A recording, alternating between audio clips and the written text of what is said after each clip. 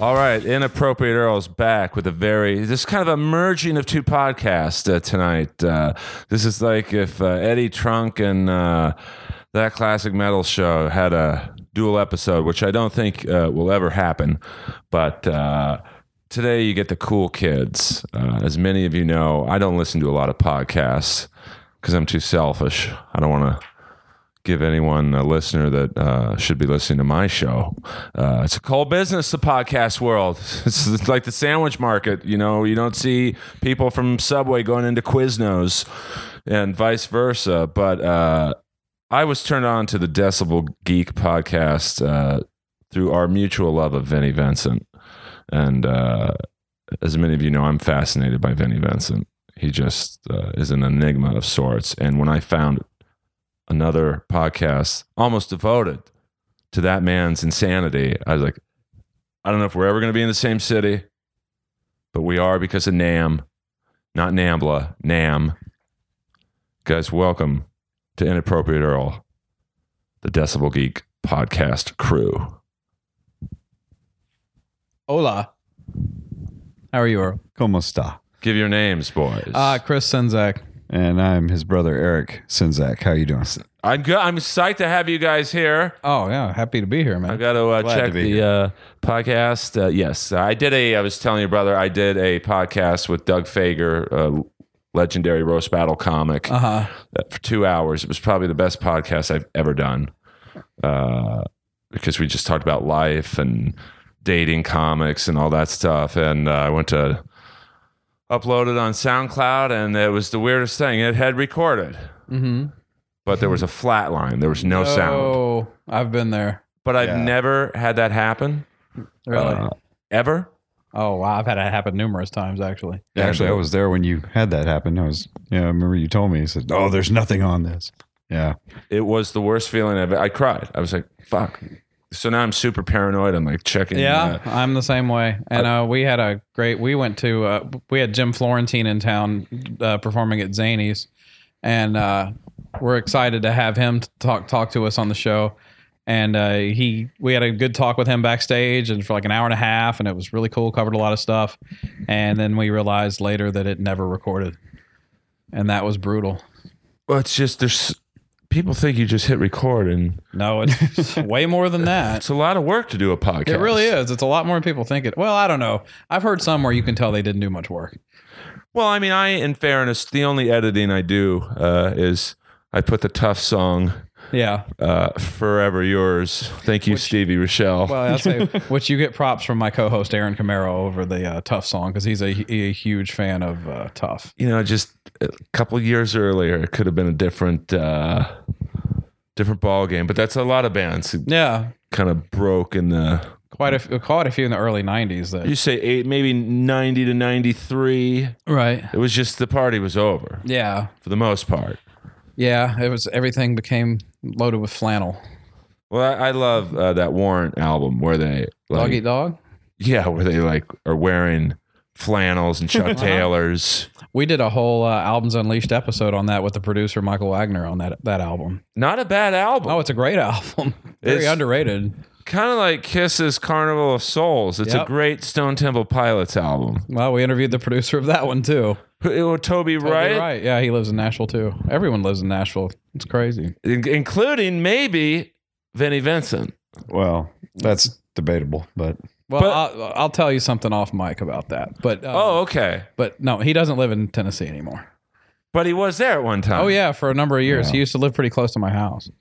Well, I know... if Rolling Stone can't find him, he's got to be seriously off the grid. Yeah, he is. Yeah, and that was because I thought if anything will bring him out of seclusion, it would be the whole Rock and Roll Hall of Fame thing. I was like, if it was going to happen, he would have come out and said something at that point. And Rolling Stone and Eddie Trunk and a lot of magazines were really trying to get something out of him because of the Hall of Fame, and not a peep, nothing. I mean, he really rescued their career in 83. I agree. 82, I guess. Yeah. The Creatures of the Night. Sure. The writing was superb. Yeah. I mean, I think it was. I mean, I don't think Kiss could have survived with Ace and Peter in the 80s. No, not at all. No. It was a needed change. I mean, I love Ace and Peter, but I don't know. Kiss would have had to have decided early on around like the Alive album that this is our sound. This is what we're going to stick with. And they could have done the Motorhead route and just stuck it out and survived. That would be the only way. But they had already changed style so many times by that point that there was no way they had to adapt at that point. Like, which style do you stick with? Like, all of a sudden, Well, you're just going to stay. They did the disco album, then they did the new wave album, then they did the whatever the Elder was album. That was like, we're going to be Pink Floyd now. Yeah, it was basically The Elder's non-existent. a blatant attempt at recreating the Wall because Right. Bob Ezrin and a lot of cocaine made that decision. Yeah.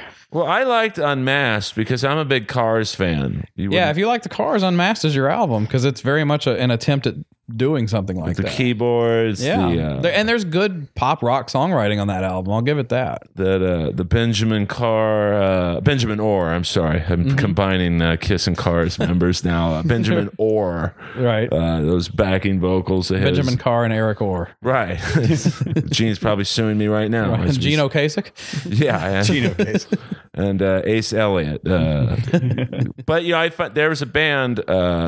Speaking of the merging Cars and Kiss, no one's ever heard of this band. It was a boy band called the Click Five. I've heard of it. Yeah, Paul Stanley wrote songs for them. Yeah. And God damn it, here I go again. I'm so excited to have you guys here. Elliot Easton did the solo to the song that Paul wrote, and Elliot Easton's a monster player. he's great. Yeah, he's a great player. His hairstyles are a little wonky. Yeah. He goes with these Beatle-esque.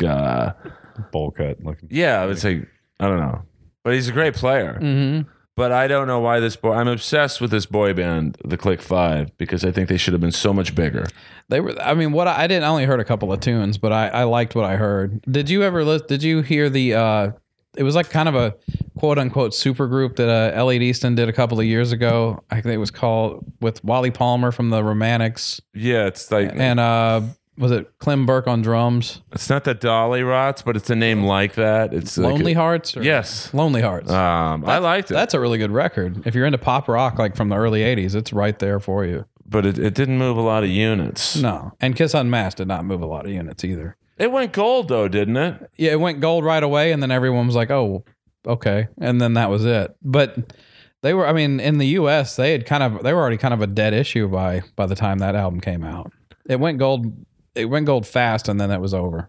Well, I just think that I mean, really, Peter's discontent was almost right around Love Gun when he started to want to wander. Well, once Beth hit it big, he was already on his way out. Yeah, I can. I don't need. His ego went through the roof at that point. And then it was the same thing with Ace when New York Groove Yeah, was, probably the biggest hit off the 4 solo albums. without question. And he probably had the best solo album, I thought. I thought Peters was. No, I'm just kidding. Oh my God. Peter doing jazz fills. It's like, do you know you're fucking. Oh, no. It's not. I don't even know if he plays drums on that album. That's crazy when you are a drummer. When you're a drummer and you don't play your own drums. I don't think he plays on all of it. Yeah. I know there's parts of it that he doesn't even play drums on. And I always wondered. Which song does he not play drums on? Probably all of them. Oh, Really? On You Matter to Me, the real disco-y sounding one, he doesn't play drums on that. Really? Yeah. No, that's somebody else hired for that. That broke my heart when I found that Anton Fig was like basically the drummer in Kiss for Dynasty. From Dynasty and Unmasked. And Unmasked, and then even on the Elder, Alan Schwartzberg. Alan Schwartzberg, he played I instead of Eric Carr, which like Eric Carr could have played that. Yeah, I mean, I think that was Bob Ezrin has a habit of doing that where he will always replace a member of the band on the album to almost take them down a notch. well, that's the booger sugar. But he did it on Destroyer, bringing Dick Wagner in to play for Ace on Sweet Pain, which I love Dick Wagner. I had him on the show a number of times. Oh, he's great. Before he passed away, but he was great. But Ezrin always does that. He'll bring in other players. He did it. He brought Dick Wagner in on Revenge and replaced one of Kulick's solos. Well, I'm sure that went over well with Bruce. It didn't. But Bruce is But Bruce is always such a class act that he'll never say Bruce that he is was the pissed nicest about guy. It. He's the nicest guy Yeah. in the music industry. Yeah, I mean, convinced. and a great player. He doesn't get credit. Oh, he was my Kiss lead guitar player because I didn't get into the band until '87 when Crazy Nights was out. Which I love Crazy Nights. I do too. I think it's very underrated. That Desmond Child cheese. Yeah.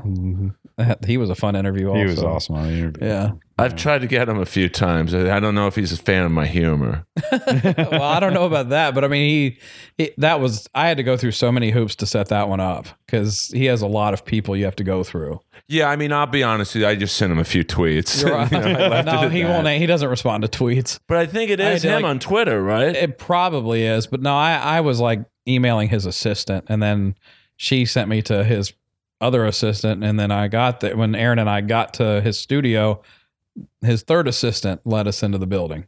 I mean, I guess when you're probably the most prolific songwriter of the last 30 years, I guess you'd need a few assistants. Oh, dude, yeah, and his studio is an old bank branch building.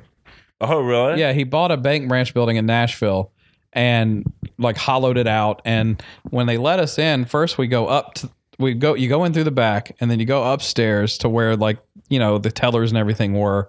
But that's his office, and there's a big desk there on a platform, and then sculptures and stuff all over the room. And he's sitting at the desk, and we get there, and it's kind of awkward because it's just like real quiet in there. And like he looks at me and Aaron, and he kind of like sizes us up, and he's like, "And you guys are?" And then the assistant's like, "Oh, these are the guys from that Decibel Geek podcast. They're here to interview." He's like, "Okay, guys, I gotta handle something real fast. I'm working with this singer. They were doing like the CMA Fest, the Country Fest.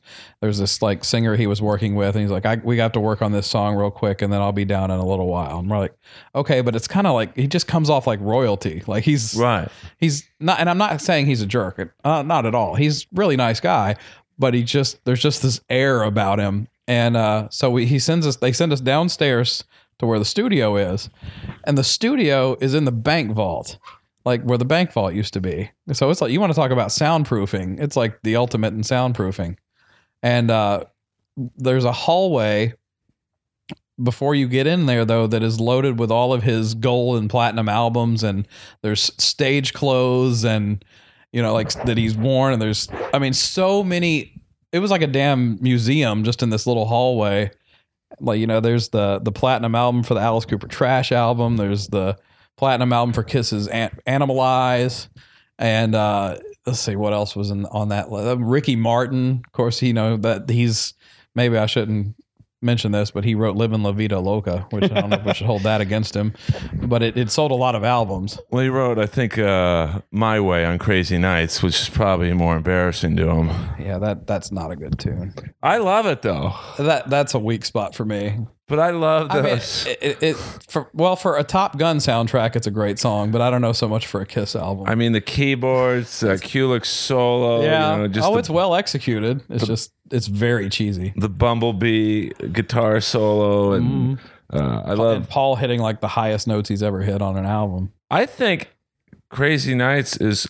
I don't want to say it's him at his vocal peak, but I love as far his as voice. His vocal ability. Yeah, I think it's the most he ever stretched himself. And then where would you say? I know this is a big topic for Eddie Trunk. Oh boy, here we go. No. I mean, I've seen Kiss so many times, I can't quite pinpoint Paul's vocal decline. If you 2008 or 9. I mean, it started in 2004. I was going to say Psycho Circus, was it? No, he was still good at that point. Actually, it was around 98, 99 that he did the Phantom of the Opera on Broadway, or not in Broadway, but it was in Toronto. But he did that, and he went out of town and did that for a while, and that was like in the middle of the Psycho Circus tour. They took a few months off, and he did that.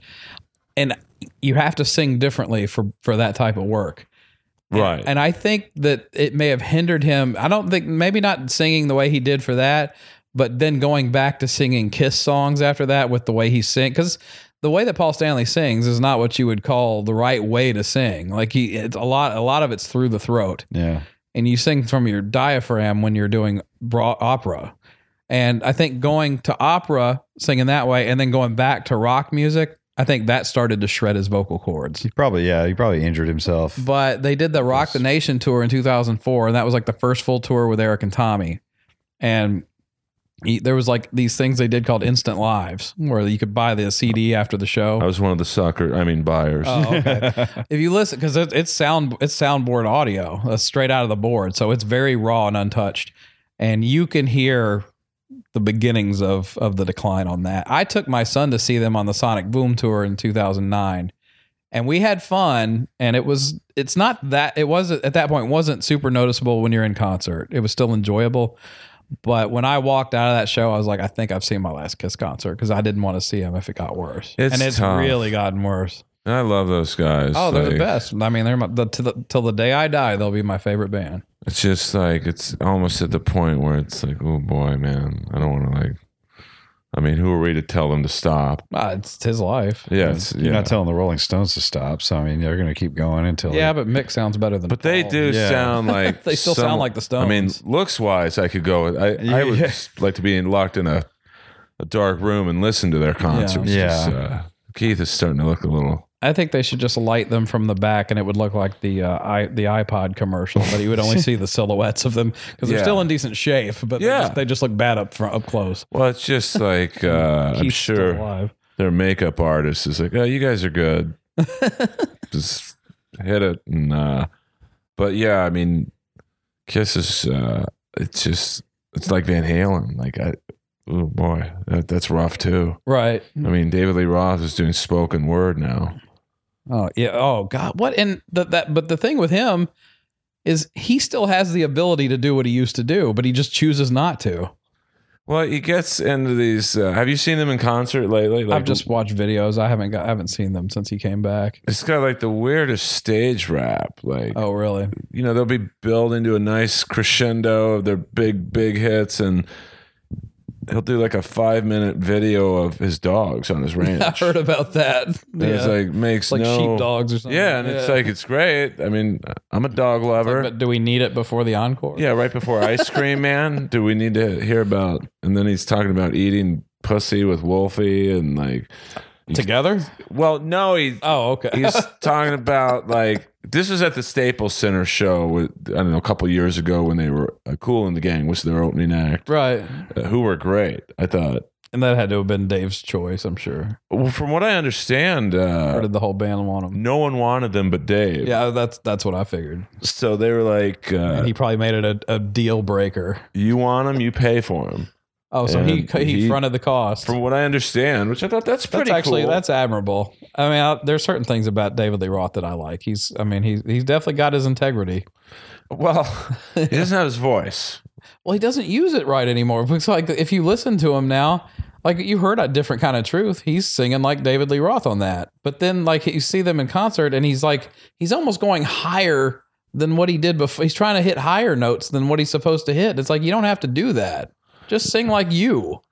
Yeah, like he's trying to show off, but he can't. You know that live album from the Tokyo. Oh, that was garbage. That was a dumpster fire of an album. I mean, the band sounds incredible, but but Dave ruins that album. And you know, like Wolfie's pretty good for what is he 22 now? Oh, he's an incredible musician. I mean, for a 22-year-old, I mean, when you consider Michael Anthony's probably been playing bass for double the amount he's been alive. Mm-hmm. You know, you don't really notice a difference in the musicianship. The backing vocals you do. Yeah, you do on the back because Michael Anthony has a real defined backing vocal, and they do miss that. Well, strangely, I think I heard a few of Michael Anthony's backing vocals. They piping them in? At least at the Staples Center show. I think I heard something about that too. That they think they're using tapes to do the background vocals. Well, can they use tapes to do the main vocals? Oh boy. Well, it's like when I saw Motley Crue. If anyone needed tapes, just go sit by a Vince big Neil. speaker with a recording going. Is that what? Well, just a few times he would put the mic by his leg to move around, and yet you still heard his vocals perfectly. Mm-hmm. I'm like, come on, man. Yeah. I paid $1,000 a ticket. I wanted to sit in the front row. Who was this? Motley Crue and Alice Cooper. Yeah, but Vince wasn't using tapes. I don't know, man. Because Vince sounds awful live. There's no way that's a tape. No, but I think sounds like an awful recording. Is it like when he put the mic by his leg? Yeah, you still heard his. Or was that the one they were recording for the DVD? I think because I saw the one at the Pond, or I don't think they call it the Pond anymore, the Honda Center. Yeah, and they had one more show at Staples Center. Mm-hmm. So I'm not sure if they were taping the Honda Center show, but I mean that was a crazy concert. I mean Nikki Sixx is blowing out. He's got this like cannon on the side of his bass. It's shooting fire out right over my head. Right. And at the same time, they're dropping confetti on the audience.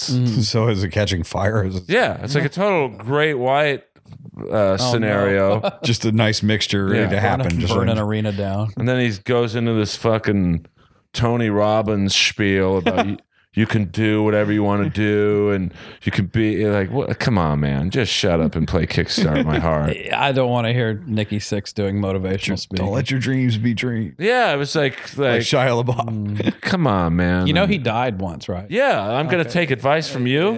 Yeah. He'll if you don't know, he'll tell you over and over and over. And I'm sorry, no heroin junkie ever kept a diary. That's a bunch of horse shit.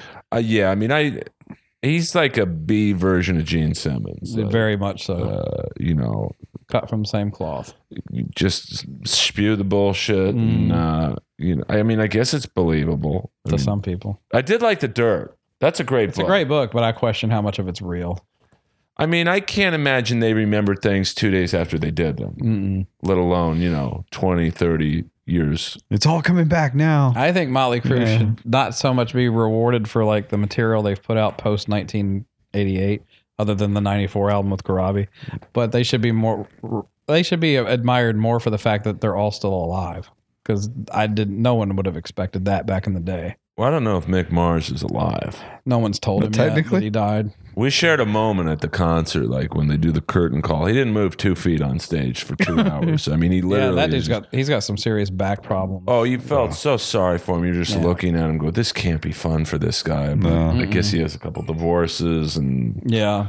so he just looked at me for a second. And he just went like, gave me the devil horn sign, but he was looking just at me. Wow. And it was really neat.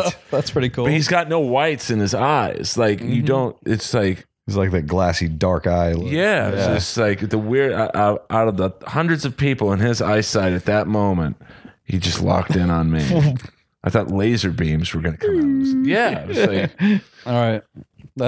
That's a definite moment. it really was. That's pretty cool. Even the girl I was with was like, he's staring at you right now. I'm like, no way. And it's just like, it's like when I met RuPaul a couple weeks ago. Oh, you did? It was.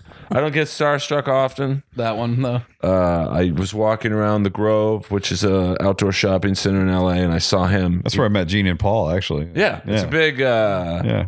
It's a popular. Celebrities love it. I had a book signed for him there. Yeah, so- they did that. Oh, really? that, Yeah. Nothing to Lose book when that came out. Yeah. When was this? A couple years ago, like 3, 4 years At the ago. Barnes and Noble. Yeah, at the Barnes and Noble there. Yeah. I mean, it's great celebrity sighting, and it's celebrities of all levels. From Lorenzo Lamas to RuPaul to, and I just saw him, and I couldn't move. Like I was like. It's RuPaul. Yeah, so I just went up to him because he was dressed as a man, Yeah. and I was like, "Hey, I'm your biggest fan because I love that show. It's Oh, so really? ridiculous." And he just took my hand, and he didn't speak. He just mouthed, "Thank you, my son." And it's like similar to your Desmond Yeah, I Child. know, yeah, it It sounds was like, Yeah, it's like Kiss the Ring. yeah, but he was cool. He wasn't a dick. No. That's cool. That's So- neat. Almost ethereal or something. Kind of Yeah. strange, but neat. Yeah, I mean, that's Well, in LA, like I'm sure Nashville, you see famous musicians every day. The here. craziest thing is most of the musicians I see are guys that used to live here back in the day, and now they all moved to Nashville. Well, it's Mick Mars included. He lives there now. Isn't he doing something with Karabi? Well, that I can help clear that up. Yeah. He's been doing a solo album for a couple of years, and like it got marketed that it was going to be something with him and Karabi, but that's not the case. John wrote like 2 songs with Mick that may or may not make the album, and Mick's doing the rest of it on his own. But and I talked to Karabi at a show in Nashville like about a year ago, and I was like, "So what's the deal with this? I mean, is it going to come out or what?" And he said, "You'd have to ask Mick," because he basically got to a point where Mick has enough money to where he can take his sweet time on anything he does, but John Karabi cannot. And the Dead Daisies thing presented itself to him, and he kind of had to run with it. He's like, "Mick, I can't wait around. I have to go on tour." And Mick was cool with it, but he was like, if we get back together and do more, great. Otherwise, just go on and do it without me. Right. So that's where it stands. But hopefully it comes out soon. But yeah, Mick's living just outside of Nashville right now. It's got to be so tough for guys from that era to release new material. It's like, who wants to hear it? Like I do. I do. But like, you know, like Piercy, his new album's being released in stages on iTunes, I which like I don't understand. Like, why not just release the whole thing? That's the new model. Like, because it's not a whole album thing anymore. Like, you're going to see people just only releasing EPs from here on out, I think. Because I like the new material I do. from Piercy. Yeah, I think it's some of the best stuff he's done. Because some of those albums he would release like a few years ago, it sounded like literally they were recorded in my asshole. Like, like they were like, I don't know, they weren't using Pro Tools. There was like kind of a muffled. But you may have charged really cheap hourly rates in your asshole. Well, I'm a big fan of Stevens, so I rented out my cinnamon ring for just a couple of autograph pictures. But now I'm assuming Rat's going to put out a new album, or they're working on it apparently. Three member. That's a whole different. That's a whole saga. But I'm such a We Rat. actually fan. talked about it. Well, you're with holding Alexi Mike Wallace Knuckles. earlier. Yes. Those are Stephen Piercy Mike Knuckles. It's one of the few sponsors of Inappropriate Earl. Thank you, Stephen Piercy, for providing Mike Knuckles for this show. I met him at a parking lot in the Valley, and it was like a drug deal. he puts out this cloth on his car, and he's like, well, which model do you want? I'm like, oh, I don't know, dude. I'll take a couple, 2 or 3 of them, and he just dumps this whole box. It's like, oh, I'll take this. But he couldn't have been any nicer. Like, yeah, he seems like a cool guy. I know that Cops stop you. What are you buying? Yeah, I'm Mike Knuckles. Mike Knuckles. Your interview with him was really good. Well, thank you. You know, like he was chewing gum the whole time. Well, yeah, that's him. Because a lot of people are like, you know, Earl, I think there's something wrong with your mics. I'm like, no, Oh, it's him mics too. work fine. It's just, and he is my favorite singer of all time. Yeah. I just, you put on any Rat CD or his Vertex or Arcade, and you know that's Stephen Piercy. Oh yeah, no one sounds like him. And then some people might think that's good or bad. I love his vocals. And I'll say this: when he plays the Whiskey, he has like a residency at the Whiskey, but it's only like one show every 4 months. Okay, But he puts in an effort, which is all I want. right. He seems to have fun. His crowd work. He might need me as a writer because it's pretty much just like, yeah, I think I fucked a few of your moms in here. Oh no, We're gonna go in to lay it down now. great segue. But he's having fun though, and I really wish I could. You should write some jokes for him though. That would be pretty entertaining. Hand him a notebook. Here's some new Yeah, material. Steve, listen, here's what you're going to say right before Way Cool Jr. And then just, but probably my favorite story of him is like he invites me backstage, and backstage at the Whiskies. This sounds like an Eddie Trunk, like but backstage at the Whiskey is the business office. So it's not, It's not like a different. it's not like the Forum Club at the Forum. It's just pretty much just a couple desks and, It's not that glamorous. no, there's like 100 people in this room. I walk in, he sees me, he shuts the whole room down and says, "Hey everyone, this is my best friend and my favorite comic ever." And he just starts staring at me. He forgot my name. Like, Steven, it's Earl. Earl. He's like, Earl. Merle. Merle. I'm not, no, it's Earl. He's like, Burl. And it turned into like this bizarre, Merle Stakel.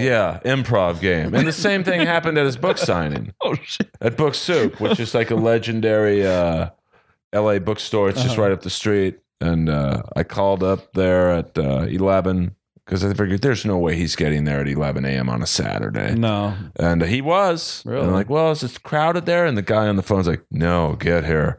And I got there, and they have, you buy the book, and then they put your name on a Post-it on the first page. So he just opens it up. And he's like, what's your name, man? I'm like, oh, Earl, I'm a big fan. Blah, blah, blah. He's like, oh, nice to meet you, Merle.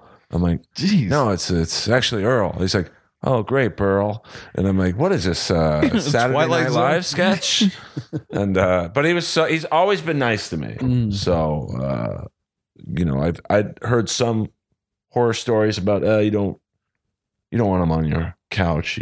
He could not have been any nicer. Yeah, I mean, he came off really cool on the interview. Well, he's not bitter, like, which I love, like, or he's a fun bitter where he's like, hey, I've sold millions of records. We had a nice run. I still get to play music.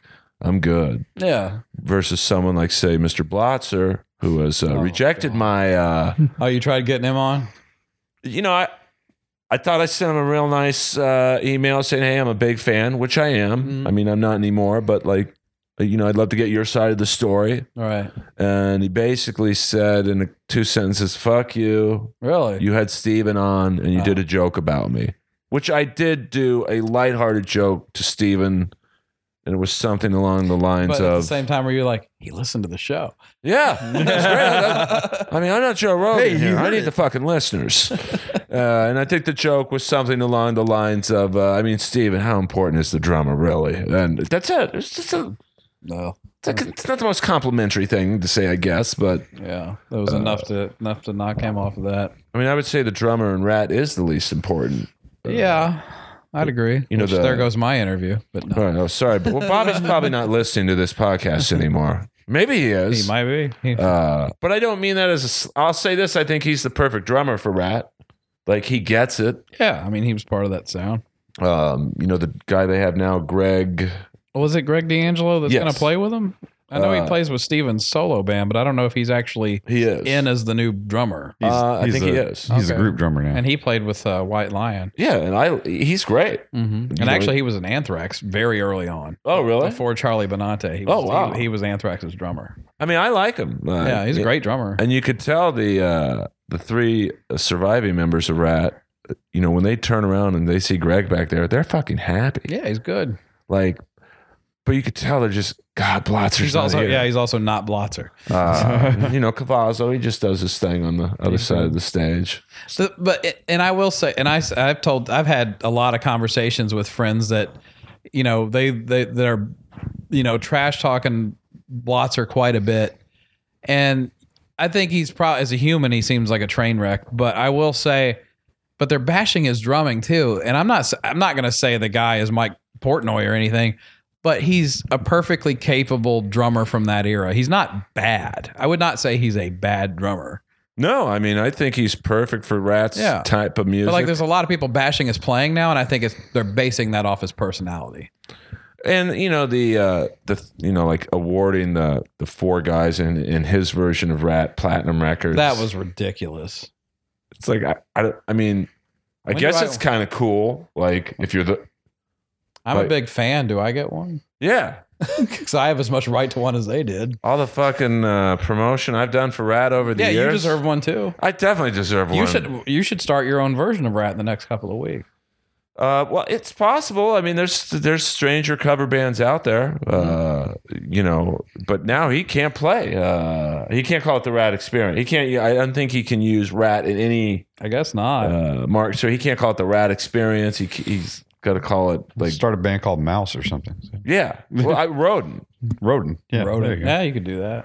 But I think I don't know if Piercy DiMartini and Crochet. But see, I don't know if they can use the name either. I mean, I think right now they can. Yeah, but in a week, it could change because Bobby's in some fashion he's got a right to it somehow. I think, or at least in the courts he might. It all depends on what they decide. Because I would imagine if they send out Rat promotional material for wherever they're playing in a couple months, and then Blotzer wins, right? They'd have to like get rid of all the billboards or whatever. It's such a mess. They'll have to scrap all of that. Yeah, I don't know what's going to happen because then he's going to fire back at them. So I don't know. It's a complete soap opera. It's just so sad. Like, can't you guys just fucking get along? Yeah, there's money to be made. Just get along and play. Yeah, I mean, Blotzer's not going to make any money without Piercy. I mean, everyone wants to hear Piercy. No offense to the guys in the Bobby Blotzer Experience. No, some of them are really good players. I mean, Mitch Perry's fucking amazing. And then Brad Lang was great with Y&T. I mean, I saw him with Y&T last year. Yeah. Yeah, great bass player. So I'll give him that. He did get. Oh, he's got great musicians in the band. It's just not Rat. Yeah, it doesn't sound like DiMartini. No, and Warren's got a very identifiable style. Yeah, nobody plays lead guitar like he does. And he doesn't get the credit. No, I've always said he's one of the most underrated players from that era. You never hear his name though. Never. He should come up with the guitar gods from that era. Oh, absolutely. George Lynch gets brought up way more than Warren DeMartini ever gets brought up. And I mean, obviously Van Halen, Malmsteen. Well, yeah, those are the ones that go without saying. But you never. I think it's because Vinny. Well, I mean, it's kind of true for both Vinny and Warren. Like, especially in Rat's gay pirate era, where they were wearing those. That's a good way of describing it. Like that Lay It Down video. Oh yeah, it's pretty bad. Where Steven. He looks like he's just came off the Pirates of the Penzance fucking shoot. And that little kid, it's real creepy when he's closing his eyes, just kind of going like this. And but that kid's in a commercial right now. Is he? He's like 40. Okay, you're a real fan if you know this. Well, no, but What commercial's he in? it's like he's on a bench. It's like a Forrest Gump, not parody, but he's like sitting there. I think it's not Doritos, but the second I saw it, I'm like, Jesus, that's the kid from the Lay It Down video. Because he looks. How do you looks know exactly that? the same? It is. I have to check this out. It's just the eye. It's that guy. There's no way this is anyone else on earth. Wouldn't it be funny if his IMDb page was that commercial and then the Lay It Down, the Lay It Down video? Yeah, took 30 years off. And I don't even think they I was on IMDb for 10 years with one credit. Which one? Benchwarmers. Benchwarmers. Yeah, you're the guy that throws up. Yeah, porta potty guy. Yeah. And then literally it was Earl Skakel, porta potty guy, benchwarmers, and then the contact us button for you to send your IMDb credits in. Like, and now it's like I've got You got a fair amount of credits. Yeah. Thank you, Roast Battle. Yeah. Roast Battle's like been amazing to me. So It's been fun to watch you take off like you have, man. I mean, it's this business. It's really not how funny you are. No, it's not. Really? Not really. I mean, it's based on your TV credits. So, Oh wow. like some of the funniest people I know, you'll probably never hear from, like because they're socially awkward and they don't. The minute Roast Battle aired, I had managers and agents calling me, Earl, we've always been a big fan. It's like, well, Really? yeah, But really? TV credibility means a lot. Well, hook Daddy up. Can you get Gene Simmons on my fucking podcast? And we'll start small. I wish you luck, but I'm going to be mad at you if you beat me to him. But I don't want to I don't want to I would love it if we both got him. He's never appeared on a podcast, not a music related one at all. He's done he's done a few. I think if he's pitched it the right way, like I don't want to mention the gym, but I go to the same gym as his family, and I did I was punked once doing a comedy show where this girl said, "Hey, can you fill in for me?" I'm like, "Yeah, sure." I'm a detail freak. I know you probably wouldn't surmise that, but I'm like, "Well, where is it? How much time?" She's like, "Well, I can't tell you that. You just go to this address. They're going to meet you there, and then they're going to take you to another address, and that's where the show is." And that's kind of weird. Yeah. So I do it. I go to the first address. I meet this fucking gorilla. He takes me into the Clive Davis theater, and I thought, wow, this is a weird place for an open mic. And they wouldn't let me in. I saw a picture from what you're talking about. And I could hear hundreds of people on the inside of the theater. I'm like, then I hear my name called. And ladies and gentlemen, your headliner for the evening, Earl Skakel. I rush up to the stage, which was all curtained off, so I saw nothing until I got to the foot of the stage, and it was Gene Simmons sitting on the stage with an empty chair next to him. And the host of the show was like, all right, interview him for 10 minutes. So, and how did this come about? I think the host of the show used to work on Punk'd. Okay. And it was a great comedy show. Like Bill Burr was on it, and I think like Bert Kreischer, great comics. And I think it was my buddy's idea of, hey, Gene, I know this guy. He's like your biggest fan. He's a huge Kiss fan. Can we punk him and have him interview for 10 minutes? And I did not know that. Yeah. That's crazy. It was I saw the photo and I'm like, what is the story behind this? He was so nice. Yeah. And, so that's my somewhat in with him. I think he would remember that. That was pretty recently, wasn't it? That was about a year ago. Yeah. And I saw his son the other day, Nick, and he had remembered me, and I just haven't Did you ask him about Vinnie Vincent? I will. No, I asked. At the thing. So I was so What did you ask? I was so flustered, and they were like, "Earl, you got 10 minutes, go." And I did ask him about Vinnie Vincent. did? I'm like, Gene, let's just cut through the bullshit. How did Vinnie Vincent get kicked out of the Vinnie Vincent invasion? And he just laughed. You know that Gene laugh where it's almost like a Burt Reynolds type of Really? Yeah. and I'm like, and then I just got a little flustered and like, did Michael James Jackson, did he really drop the mics in the elevator shaft for the drum sound? Did he have answers for this? Yeah, he was great. Like he appreciated, like, I think he knew, like, this guy is not just a fan. He's he knows his stuff. somewhat knknowledgeable. And he's like, do you have any more questions? And I'm like, did Bill Aucoin ever pick up on you in the studio at any point in time? And he's like, oh, you know that too. And so that's the only way I have an in over anyone else's. That would be cool if you got him. Well, but he'd have to come here. See, all my guests have to be on this couch. That's non-negotiable.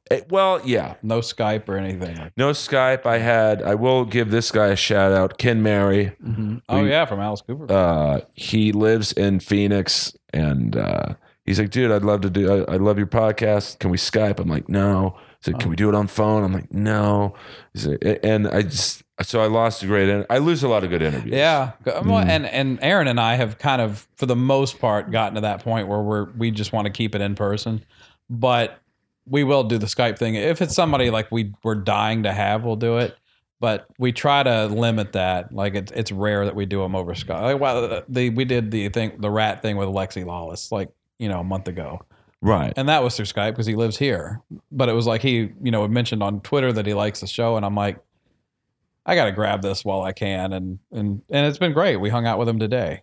Yo, he's a super nice guy. I see him in all the Piercy shows. I figured, yeah, because he's a true rat fan. It's so weird to like see this Olympic level athlete at the whiskey. Yeah, no one knows who he is but me because he looks completely different. All the long hair is gone. Guy is so freaking tall. Yeah. And we were standing next to him. It's like he and I are about the same height, and this guy is just like a tree. Yeah. So he's so nice. Yeah. He did get pestered by a few people for autographs today. Oh, really? Yeah. He's like, there were some soccer fans there that knew who he was. And it's just funny to see someone like that level of athletics be a rat fan. Yeah, he loves them too. Like he really knew his stuff. Like he was schooling us on stuff. Yeah, I mean, he did an article, the top 10 rat songs, unknown rat songs. It's like, wow, these are some deep cuts. Sweet like, Cheater is his number one rat song. Yeah. Like if you're picking that, you are a fan.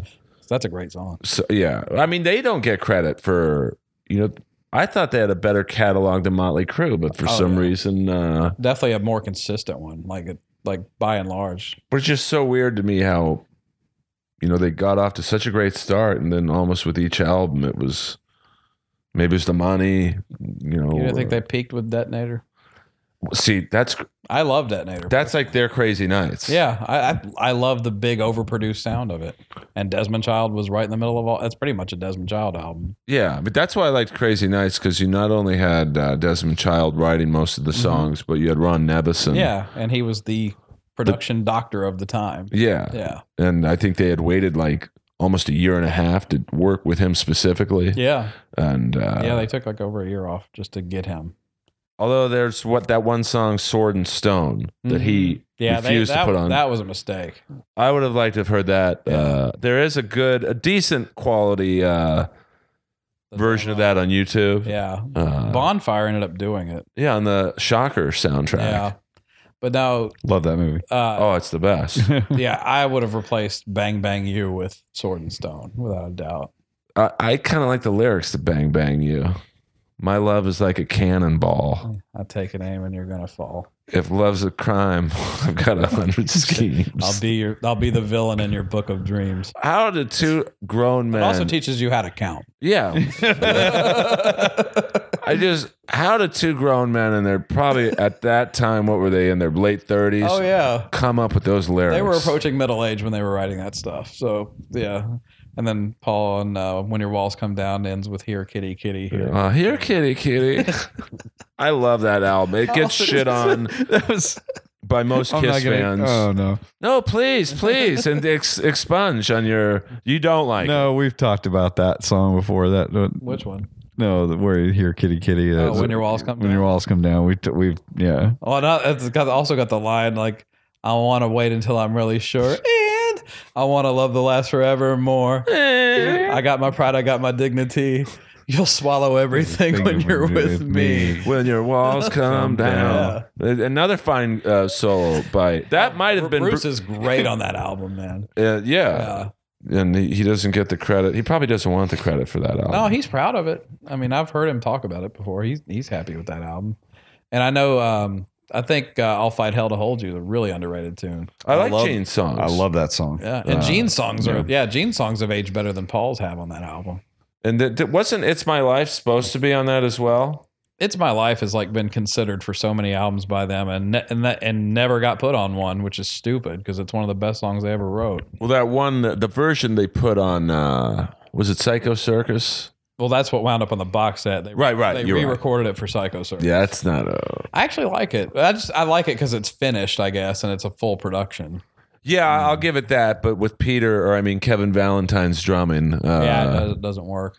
And Ace's, Vinny's guitar work on that album, Wendy O. Williams album, it works for that song. That's an unofficial Kiss record. It really is. Yeah, because like all the guys in the band are on it, and a lot of the songs are written by them. That would have been a great Kiss album. Oh, absolutely. But that was right around Animalize. Creatures. Right, Was that Creatures? Well, I thought, or maybe it came out around Animalize. Yeah. I thought it came out around 84. Yeah, I think you're right. And then, but a lot of the songs were written during Creatures. Yeah, like Legends Never Die was written for Creatures. Oh, really? Mm-hmm. I would let you know that I was. What did you guys feel about the box set by Kiss? Because I thought it was a little limp, to be honest with you. I was underwhelmed by it. It was too much officially released stuff. There was there was not enough deep stuff on there.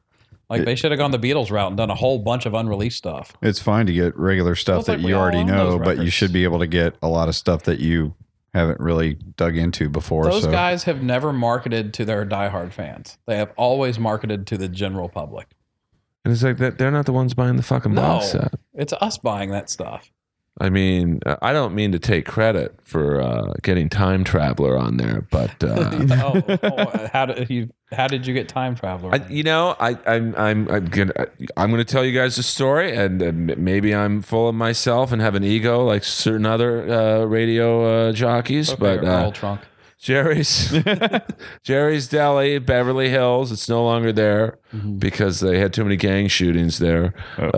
It's crazy that there was a hotel next door that all the rappers would go to, so they would all go to Jerry's Deli late night. And there was the Beverly Hills police was. I think they forced Jerry's Deli to shut down. I do apologize about the various sounds.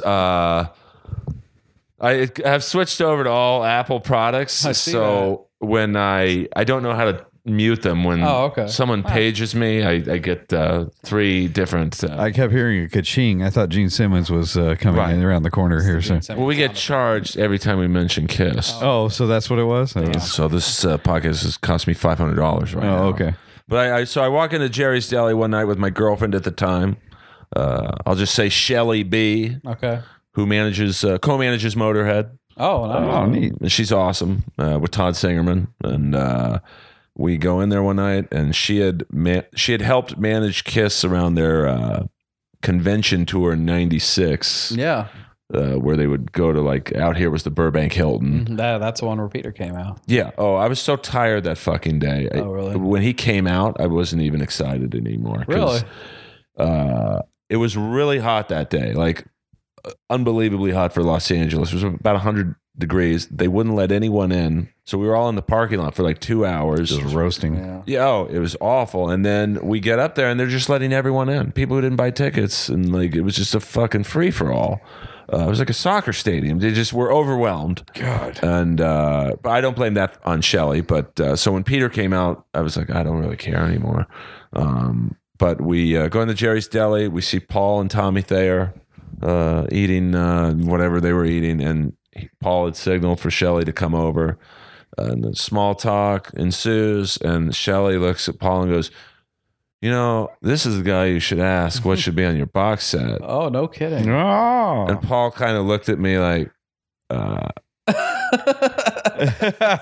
he didn't say this, but he definitely was thinking it of, I'm a legend. Who are you to tell me what I should put on my box set? All right. And so I looked at him and I'm like, Paul, I know what you're thinking. I'm the guy that's going to buy it. And he said, well, I can't do an impression of him. He's like, well, what would you like to hear? I'm like, there's that Desmond song, Desmond Child song. You guys did Time Traveler. It's kind of been floating out there in the ether. A lot of people want to hear it. Mm-hmm. And, I'm just saying it ended up on the box set. It might have been part of the reason why. I think it's a cool song. Well, the auto drumming on it's a little. Yeah, I mean, you could tell it's a demo. But if they had fleshed it all the way out, it would have been really great. Did you see the video on YouTube somebody put together with that song, and they did it through the history of Kiss, but they started with current day and went all the way back to the beginning? No. You showed me that video. That was really neat. Oh, really? Yeah, that's a cool video. Oh, please do. It's it's cool. neat. And it even shows the years. The numbers come up on the screen. It's really awesome. Well, I've seen some cool fan videos of they'll play like 4 different versions of Deuce, and it'll be Vinny playing it, Mark St. John, and that's kind of like, wow, you get a lot of time on your hands when you're to be able to do all that, especially for like the Mark St. John footage. Yeah, is there footage? There's of Mark no. I guess it's audio footage. He did putting 2 photos shows up with on him. it. Yeah. I think he did one full show in Binghamton, New York, Britton-Burn Arena, and then and a partial in Baltimore. Right. Did half a show in Baltimore. Which I'm really Why do I know this? I know, because we're all fucking way losers. Why do I know it? But I would I would have liked to seen like maybe a live song from one of those 2 concerts on the box set. Just something like, I mean, how many studio albums does Kiss have? Oh, I mean, I know it's hard to even say because they have so many fucking. Maybe 20. That's it? Now it's going to bug me. Well, yeah, let's say 25. But 20 to 25, yeah, something like that. And you got to figure they had, and then 50 compilations. Right. 12 greatest 12 greatest hits albums with the same fucking songs. Oh yeah, every time. But they just release them in different order, or they'll throw 2 sides of the coin on one. Right. And it's like, okay, so now you got to buy it. And I do. I buy them all too. Bought the fucking remasters. Yeah, I did too. New books in there, new photos, new stuff. Yeah. You add one thing to it, and then we all have to buy it again. I mean, the only remastered where I have virtually no musical ear were the Creatures of the Night remaster. Like I really like. Wow, the drums sound amazing on this. The others, I was like, oh, sounds like shit I already have. Well, remastering, you can only do so much. I mean, you need to remix if you want it. Like what Ezrin did with Destroyer Resurrected. I mean, that was all right. But that's like a full remix. You can tell that he changed a lot on that. Remastering, you can really just EQ the hell out of something. That's about it. Because the drums on the remastered Creatures, you really get an appreciation for Eric Carr. And like, it was a kick in the... I mean, there's no way Peter Criss could have done those. No, not at all. I mean, he was busy making Let Me Rock You. Well, a classic in its own right. Well, I'm trying to get Steve Stevens on because a lot of people don't realize he was on the first Peter Criss solo album, and he probably doesn't want to talk about it. Out of Control? Yeah. Yeah. And I just would love to get... Although Vinny wrote a song on Let Me Rock You. Tears. Right? Yeah. Which John Wade had a radio hit with. Yeah. I like Peter's version better, honestly. You know, it's tough. I like both. I like them both, but I think Peter's is actually a better performance. That song was real good for his voice. Yeah, well, that was 1980. You figure the cocaine hadn't blown out his fucking vocal abilities at that time. And then... you grew up here, right? Yeah. Did you get to see Balls of Fury perform? I saw... Or was it Balls of Fury? Or was that the name of a movie? Balls of Fury is a movie. That's a Christopher Walken. No, it was his band, wasn't it? The band he had in the 80s. I saw him play Balls of Fury, I think. With it was really sad. It was Club Lingerie, which is in West Hollywood. It's like the back club of a gay nightclub. Okay. And I saw him play with one of the Donato brothers. It wasn't Balls of Fury. No, but he did an album with Mark St. John. It was a band called The Keep. Right. Was it? Because it was the guys from White Tiger. It was like David Donato was singing for it. It was right after he put that. Peter Criss put out that album with half of his face and makeup. Okay, that was like when Cat Number 1 was out. Right. Yeah. And it was so sad. Yeah. It was I saw the next tour, the one he did with Ace. I saw The Bad Boys. Yeah. I saw that at the House of Blues. Okay, that was a good show. That's pretty good. I mean, Ace was doing, as a comic, I don't like to see non-comics branch out into my world. And Ace was telling some pretty bad jokes. Oh, yeah. He's got a reputation for that. But like real mood killers. Like you're kind of getting into it. They're playing the songs relatively faithful to the Kiss sound. And Ace would just bust out, hey, how does Sinead O'Connor part her hair? She squats. Wow. But like it had nothing to do with like, it was almost as bad as the David Lee Roth dog video. Like, okay, we're going to go into Parasite now. It's like, how do I react to this? Yeah, it's like, oh. His whole room's just sort of dead. I think when I saw him, he had a joke. It was something like, why did the monkey fall out of the tree? Because it was dead. And he would just laugh and he's like the only one in the room laughing. Although I did see him, I think last March, it played at the Sabin Theater, which is where Rat got signed. Mm-hmm. So it was like kind of neat for me anyway. To the great Bobby Rock got me in. Just had him on the show. He's awesome. Just released our interview with him this morning, actually. And now let's get that. And that's Albums Unleashed for All Systems Go. His attention to detail is mind blowing to me. Yeah, he had awesome stories for us. Where can people listen to that interview? DecibelGeek.com. And you guys know me. I don't like to promote other people's podcasts because I'm Jewish and I'm from Beverly Hills. But please become fans of these guys. Oh, thanks. Because it's a great. No, I mean, way before I met. Well, I've never met you guys before. Yeah, well, we met online. Right. But I've been a fan of yours, and pretty early on. We put up the first Vinny specials, and I think I heard from you just a couple of weeks later on Twitter. I think. Yeah. And you were like, "Awesome Vinny stuff," and that's how we got. And then, like a few weeks after that, you're like, "I'm starting a podcast." So I was like, "That's great, man." You guys are like, "Great." No, I was supportive. No, you were. Because I was like, well, I want to.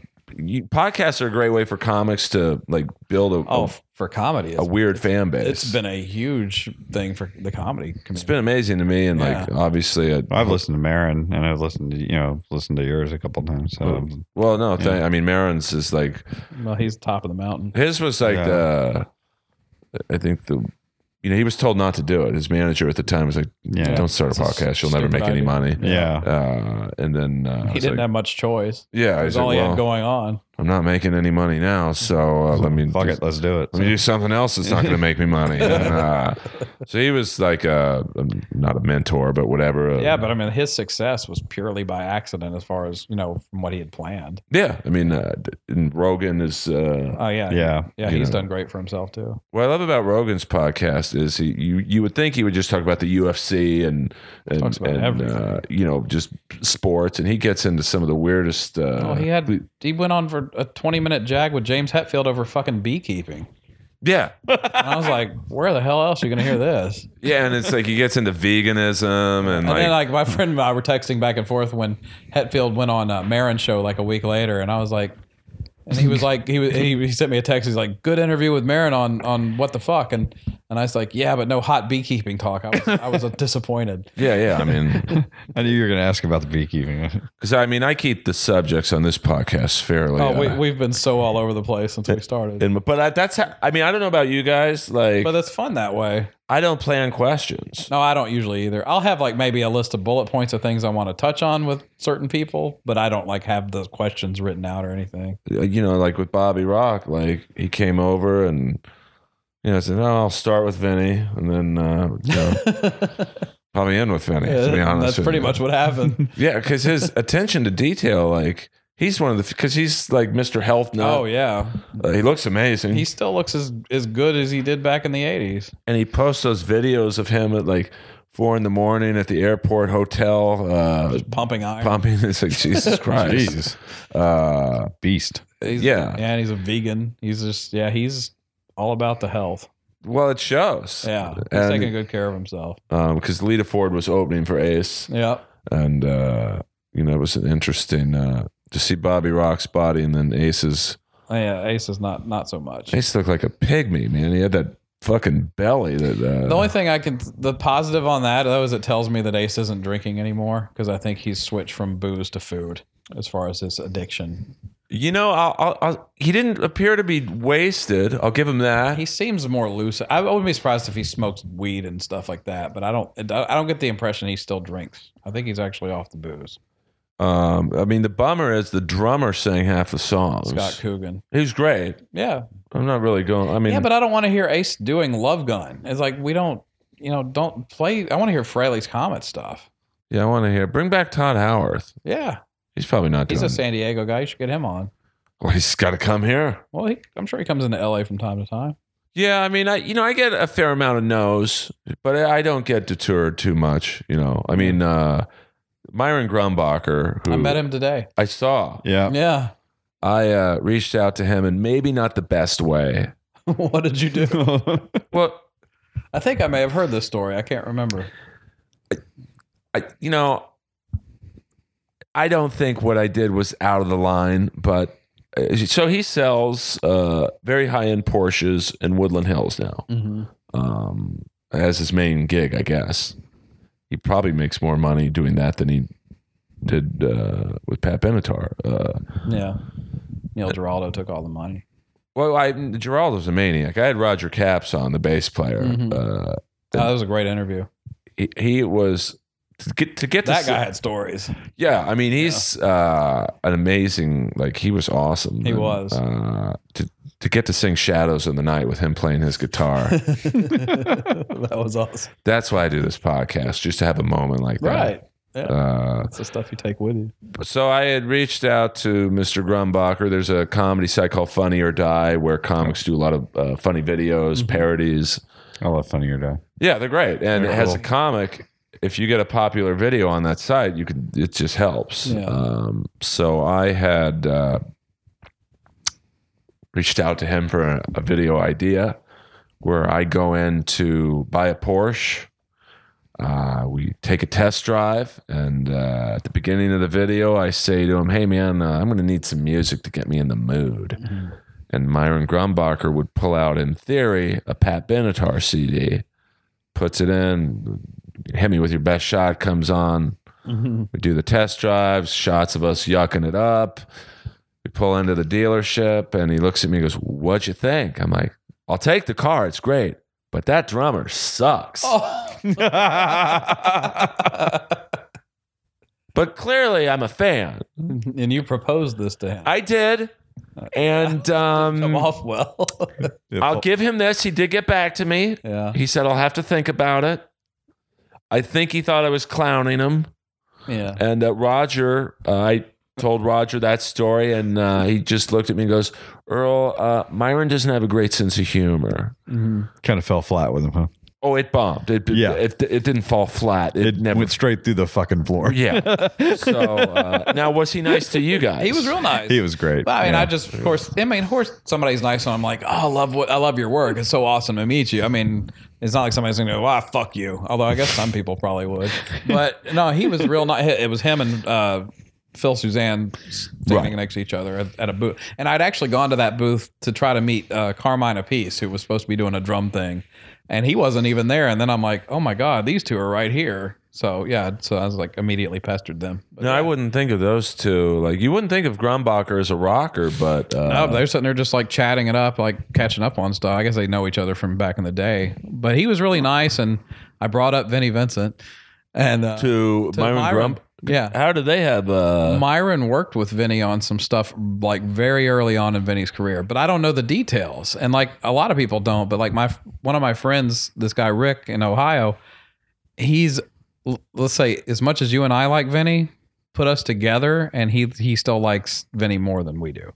Wow. Yeah. That's impressive. Yeah. Maybe. And he knows more than either of us. But he was like, and Myron's from his hometown in Ohio. Okay. And but he was like, he knows like the whole story. But I was like, I asked him today. He was signing my poster, and I was like, "So, is it true that you worked with Vinnie Vincent early on?" And he's like, "Yeah, I helped out Vinnie with some songs." But he turned around and he was signing the poster, so it kind of went off into the ether. Oh, right. But because it's so fucking loud in there. Oh, yeah. But he gave me his email address. And so did Phil. And he's like, "Yeah, I'll come on and do an interview with you." Well, maybe I just approached him the wrong way. Yeah, but I wasn't telling him that I'm gonna, pull a car over and say that drummer sucks. But I would think I don't know if he got the humor. I can tell you he didn't get the humor because I'm a huge fan of his, and like I try when I interview someone like that to, like if I ever am lucky enough to get Gene on. I can only imagine Gene is sick of talking about Ace and Peter. There's so many questions that you and I both know that we all want answers to. Yeah, like Mark St. John, get into that, and he'd probably be like, "Oh wow, no one's ever really asked me about." There's a lot of those. I want an interview. I want someone to sit him down for an hour and a half, even if it's not me, and just ask him all these questions that no one ever asks him. Instead of, so how'd you come up with the makeup idea? Right. Who gives a fuck? He's answered that question 3 million times. Yeah, and I think I could tell. Don't ask him to stick his tongue out. He's just going to say the floor's dirty. That's what he always says. I might ask him to do that, and this floor is definitely dirty. Actually, the couch is. Lois has seen more sex than most dogs, I'm probably sitting on the best part. I'm getting a tetanus shot tomorrow. That's well, you both are in the danger zone on this couch. That's all right. I feel good about it. Yeah, like with Myron, I would have started off the interview not with Pat Benatar, but he drummed on Kane Roberts' Saints and Sinners. Oh, that's true. Which you wouldn't. That's a very underrated album too. That's a great Bon Jovi album. It is. But I love the material on it. Kane's a good player and a good writer. Okay, it's great. He is another no I got. Really? I figured he would have come on here. He was cool. He got back to me every time. He's like, can we Skype? And he was That's the thing is getting people over here is the hard It's tough. But I so prefer it. Like with Bobby Rock or like Piercy, it just wouldn't have been the same. Or do you think of these people that live local? You take your Zoom digital and go to them. We do that a lot. I've only done one mobile recording, and that was the day Robin Williams died. Rob Schneider called me up, and I could tell he was crying. They start out in San Francisco at the Holy City Zoo, which is like it's like the Gazaris for stand up in Frisco. And he said, "You got to come over right now." And I really want to see Rob. Can you come to me? But he's not the kind of person you say that to. So I got my Zoom recorder and.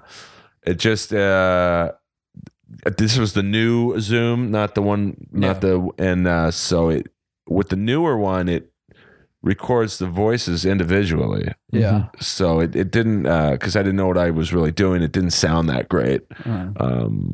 But so that's why I just like having people come over. Yeah. But it is hard. Like someone like Gene Simmons. It really limits. Oh, absolutely. Yeah. But I just love the talk show almost setting. Yeah. Like this could have worked with Skype, the three of us. Sure, but it's a lot easier doing it because we can see each other, right? And you can tell when I'm about to talk and vice versa. Skype is a real pain for that because like you talk over people and also it'll cut out sometimes. And and there's a lot of negative things about that. As much as I wanted to get Kim Mary on, because I love that period of Alice Cooper. Oh yeah, and that's a great band. I mean, we had Paul Taylor on, and he was in that band. Oh yeah, I mean that's like Kip Winger. Who else was Kane, and then the next album, Alice always switches members. Eric Dover. No, well, that was in like the Eric Singer era. Yeah, I think that's like Hey Stupid. He had Steve Steele. Like there was another bodybuilding guy with Kane for a second. Devlin 7 was I think the bass player either before or after Winger. Like Raise Your Fist and Yell era. Right. Yeah. So I just like. I mean, I know I lose. I have a hard time believing Paul Stanley's going to be on this couch, but it's possible.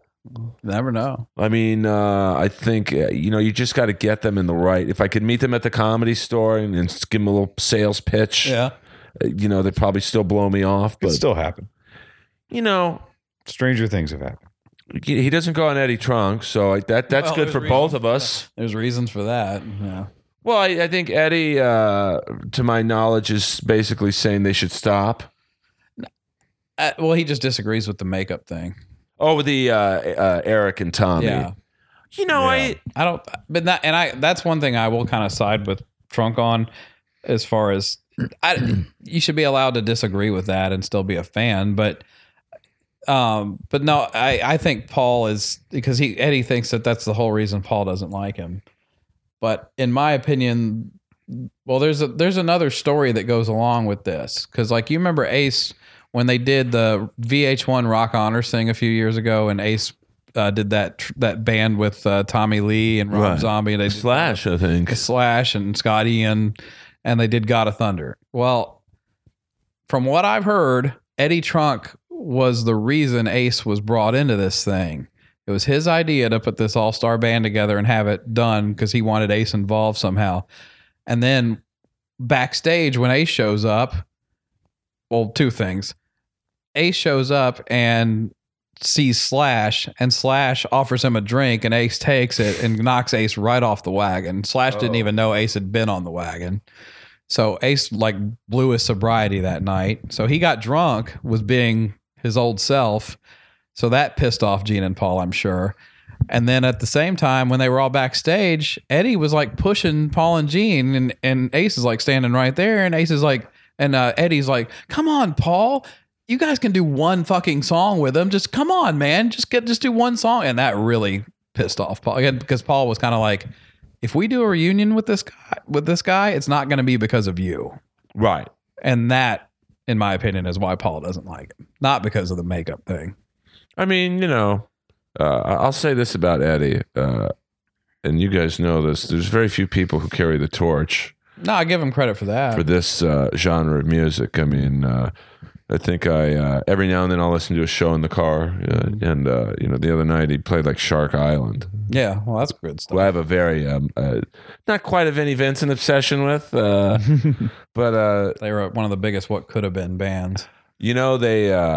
They were kings of the Sunset Strip. Yeah, that's what I've heard. I heard they pretty much ruled it. I mean, even when I was like 18, 19 years old, I'd see their they were like top spot on the Marquee at Cazares, and it's just that's a band kind of like the Click Five, where like why? I mean, Richard Black, who has rejected my advances to get on this podcast. That'd be a good interview too. I mean, he was like, I was in the Sunset Strip in the 80s, but I was a little young to like fully be engorged in it. He was in it. Yeah, so, Axl Rose stole his entire shtick. Well, it's funny. You look at the whole snake dance where he that's Richard Black. Slithering back and forth. If you look at the video for Bad for Each Other, which is I think I think Paris Calling was a video as well, but you definitely see the Axl Rose dance in that Bad for Each Other video. Yeah. And poor Richard Black, who later linked up with the great Bobby Blotzer in Contraband. Contraband, yeah. I can't imagine that. Look at who was in that band, which is arguably the first supergroup, and I use that term loosely. Well, between Blotzer, Schenker, and Tracy Guns, I mean, that's more ego than any band could handle. I mean, the poor girl from the Bangles must have been like, Jesus. No, Vixen. No, I thought. Oh, really? Oh, I thought it was Cher from Vixen. You're right. See, that's why the podcasts are merging today. Yes. Can you imagine? I mean, according to Blotzer, they didn't play a show together. Well, they didn't. They never like rehearsed or anything. Well, I think they did. Think they did a show, did they? They did one. I have the shirt. It's I have a large collection of 80s metal shirts that I can barely fit into now, but it was LA Guns, Rat, and Contraband at Irvine Meadows, which is now Verizon Wireless. And Richard Black walked off like the first song. So they did like 2 songs or something. And then, like, fuck this. Yeah, he basically was, I'm out. And then like LA Guns and Rat basically finished the show out. It was like a jam. Well, I think Richard Black's take on it was, we're doing this super group, and and then they decided it'd be a great idea to put us on tour with us headlining. He's like, But what purpose does that? You know, they're not going to make Contraband look good at all because they want their bands to shine, right? You know, so he's like, so what the? Why am I here? And the other guys wouldn't get together and rehearse with him, and he was like, so we're not even going to do anything together. We're just going to show up on stage and suck. So he was just bitter by the time they even got to the first show. But that's a bitter guy is like who I want on this podcast. Well, it's the best stories come from bitter people. But you know, like I said, like with Piercy, he's a funny bitter. Like I think Black would be, you know, a little more fuck this business, which I think would be fascinating. I mean, they did put out an album in 2006. Yeah, they put one out last year. Oh, see, I didn't even know about that. Yeah. It's different though. It's not quite as good as the old stuff. Because the one in 2006 had Glenn Sobel on drums. Or is it Sobel or Sobel? Sobel, I think. He said yes to doing the podcast, but he's yet to. Okay. You know, I like to just throw it out there. Yeah. He's amazing on drums. But you know, it's all right for 2006 era. It was like all right for an 80s. You know, you could tell it was just Richard and I think the guitar player. Mm-hmm. So it really wasn't Shark Island. Yeah, I think that's still the way it is. Yeah. But you know, I just think someone who's a history of that, the Sunset Strip that he's experienced would be just a fascinating interview. Oh, absolutely. But his publicist, how the hell does he have a fucking publicist? Basically said I wasn't big enough. Maybe it's him saying he's his publicist. I could be. Because you know, Vinny does that. Did he have his voice really high on the phone? There's a girl, as far as I know, but when in Rome. And Vinny has Marilyn and Meredith in Department A, who answered all his emails for a while. Well, picks up a different phone. Like to get Department A for Vinny's guitar company, because that means there's more than one department. Well, no, I don't think there is. No, there's not. Now, did you? Were you guys at NAMM last year? Was it last year? Or, I was at NAMM last year. Oh, it was. Wasn't there a booth for the guitars? 2012. I can tell you the story behind that. I'd love to hear it. Okay, here's a story. You'll like this. Okay, the guy that made those guitars is a man named Tom Pilecki, and Tom built guitars for Vinny in the early '90s. Like, so those double V guitars that you saw from back in the day. Tom built those for a company called Pear, Pear. And so Vinny got in touch with him around 2012, I think, and said, hey, I want you to start building guitars. I want to put a line of guitars out, and I'm going to start making my comeback. And Tom's like, okay. And like, Vinny was difficult to work with before, but he's like, all right, well, let's do it. And like, you know, Vinny drew up a contract, and his biggest mistake was signing that contract, because I've seen the contract, and he's never going to hear this, so I'll talk about it. But, I love it, and I'll even send you a copy. But I'd love that. It's the contract is insane. I mean, you showed me a copy of that. The contract was written by an insane person, but why is it in just the demands? Oh yeah, it's like basically like, you know, I'm going to own your firstborn and their children too. I mean, it's. You remember the movie Seven? Oh, yeah. You remember all the scribbling and writings and stuff like that Kevin Spacey did? Right. Imagine Kevin Spacey writing a contract. Okay. It's along those lines. Like Tom was going to get a percentage or whatever, but everything else is like, if this goes wrong, and if all these other things go wrong, I own all this. I mean, it was written to set up for him to fail. It was written by a con man. Right. I'm not saying who wrote it, but Vincent Cusano. Well, you said it, not me. Right. But so Tom, for some dumb reason, signs these contracts and starts building the guitars. And this guy's a great luthier. I mean, like, these are beautiful fucking guitars with great hardware and everything. They're all handmade.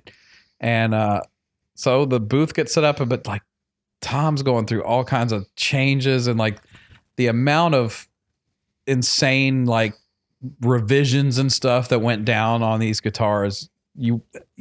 Tom's an interview. I need to get Tom on my show, honestly. Tom's an artist. But he actually was one of the original engineers for Atari back in the day too. Oh shit! Yeah, like he developed things for Atari. Talk to him about Pong. Yeah, but he builds these guitars, and they get the booth set up, and he's like, all right, well, you know, we're gonna go to the NAMM show, and I look forward to seeing you in Anaheim. And Vinny goes, well, I'm not going. And, Vinny, I guess, initially agreed to it. So He gets to NAMM, he sets the booth up, him and his wife, and all the prototype guitars, and he only made the prototypes. He didn't make anything else. No, I'm not a musician, so when you say prototype guitar, they're like, fully functional. Sure, but they're just the display version, like the version you show people. Right. But they're not like really for sale. They're just there for show. And like some of the paint wasn't even 100% finished on, like the paint was still wet on some of these because it was a last minute thing. He gets to the booth, they set this thing up. Also, she was showing a picture of Vinny circa 1988 because he was like, I need a current picture of you. And Vinny's like, no, I won't provide a current picture. Well, that's a good thing. They definitely don't want a current picture for marketing. Well, that's scary. Yeah. So he sets the booth up, and then Diane, Vinny's now passed away wife, shows up at the booth to run things. And Tom goes, well, where's Vinny? And she's like, he's not coming down. The whole time Vinny was in Anaheim, staying at the hotel, but would not leave the hotel room, and was calling every 5 minutes and screaming at Tom for one reason or another, just flipping out. And the day at the booth went well, but like Tom said, like every 5 minutes he would call and yell at him about something, or he hated something, or just bizarre behavior. And Diane was there, and she basically handled all the PR for it. And a lot of people came by, some people well known. John Five was very interested in the guitars. Really? Yeah, he's a big Vinnie Vincent fan. And he was, and he talked to her at length about, like, he's like, I'd love to do something with Vinny. I'd like to play with him or something. And yeah, he was very into the stuff. And it seemed like, things were going to go well. And then at the end of the convention, I think it was Vinny's lawyer showed up. Of course. And said, I need to take the guitars to Tennessee, or the guitars need to go back with Diane to Tennessee. And he was like, why? And the guy said, I may be getting a little bit of this wrong because it's been years. That's all right. I don't fact check. Okay. But the guitars had to go back to Tennessee, and he said, why? And he was told so Vinny could do like video demonstrations for authenticity of these guitars. So he agreed to do it, and he let the guitars go back to Tennessee, and he has not seen those guitars since. And guess how many video demonstrations came out? Zero. And guess how many sales of these guitars happened? 0. I would buy one just to frame it. Did you see the prices? Weren't they like $6-7 or something? And if you wanted like the double neck, it was $12,000. That sounds reasonable. Yeah. For someone that's won the Powerball, sure. Yeah, but it's just like, what? I mean. And even if you ordered the guitar through the website he had at the time, and she built that website himself through Wix. Yeah, I could tell. Yeah. And he built that site himself. But anyway, even if you ordered it though, if you looked at the fine print, it was like, this money will go into an escrow account, and it just came off like, this sounds shady as You're not shit, paying man. for the guitar. You're paying for the chance to I'm going to get your money, and you may get the guitar, but you probably won't. Well, it's along the lines of the box set. Well, and the mysterious box on set cassette. Kind of a genius move. I'll give him that. A box set on cassette. Yeah, and this was in the mid to late 90s. But then, like, I bought the Euphoria EP, Mm-hmm. and I forget the pricing structure, but if you add a couple more bucks, you get like an autograph, I don't know, stationary thing. And so I do it. Of course I do it. And I got like 10 different things autographed. Like I don't know if he autographed them, but I got like a folder. It's like some O-Pee-Chee folder. I got like the most bizarre, like, it's just like someone was signing these things and just put in this too. And like, now if it was him signing, I got good value. It's probably the real. It's like picking up stuff from around the house and signing it. Yeah, it was like, one was like a purple index folder that like, it was just like nothing to like, just what a the hell random does this have to do? Yeah, it was just no rhyme or reason to it, huh? And then what was the album he put out? Guitarmageddon. It was a 71-minute CD. No, that was Speedball Jam. You're right. Guitarmageddon never actually came out. Oh, yeah. But with Speedball Jam, you couldn't fast forward, or it would just go to the end, which is kind of genius. I'll give him that. Like, he makes you listen to the whole thing. You have to just hear it. He doesn't make. I didn't listen to the whole thing. I did. I was like, It's 71 minutes, I think. It's just noodling for 71 minutes. It's just a warm up. Yeah. And it sounds like sound check. Yeah, it was like, but I love his demented genius of you're not going to be able to fast forward. Everything's just it's divisive. Everything's like, dude, what are you doing? I mean, that guy could have had a great career with or without Kiss. Oh, I agree. I mean, he's so talented, incredibly talented, and what a songwriter for that era or genre of music. But he also wrote like jingles for Happy Days, so he's very. Joni Loves Chachi. Yeah. He was the musical director for Joni Loves Chachi. And although his appearance in the Dan Hartman band Instant Replay, that's troubling. Yeah. That looked like an Amber Alert playing instruments. I never looked at G.E. Smith the same way. Yeah. I mean, that guy's amazing. Yeah, he's incredible too. But I was like, I think less of you guys after watching you dance like morons across the screen. He'd be a great I love that video though. He would too. Yeah. Yeah, they're like, yeah. And that's all from Connecticut. Like all those guys hooked up together in Connecticut to put that band together. It's before Vinny even kind of went out to make it on his own. Yeah. Well, I'm a huge Dan Hartman. I interviewed the female backing singer from that album, Blanche Napoleon. And what was her? She had great memories of Vinny. Well, that's because he probably wasn't too strange back then. Yeah, this was like 1977. So still pretty even keeled. So she said he was a total sweetheart. Probably hungry and like I mean, Dan Hartman back then was a pretty big name. Oh sure, yeah, he had already had that stuff with the Edgar Winter Group. Yeah, I mean, kind of a bummer. He wrote Free Ride. Yeah, really. I mean, yeah. It's like wow. He died really young though. Yeah, he died in the 80s. And he also, a lot of people don't realize that it's him doing that song "I Can Dream About You" from the 80s. Yeah, I remember that's from Streets of Fire soundtrack. A lot of people think it's a black guy because the video shows a Stoney black guy Jackson. So yeah, but here's the weird thing: that's because he was singing it in the movie. So it's a weird like Dan Hartman wrote it. Stoney Jackson's on the video. Or in the movie and video, lip singing it, but in the actual voice is someone else. It's like it's three people doing a collaboration. Yeah, So I love Streets of Fire. Yeah. That's a cool movie. Great soundtrack. Yeah, but I'm fascinated with that early pre-Kiss period for Vinny because there's a lot of interesting stuff going on there. So non-Kiss like. Oh yeah.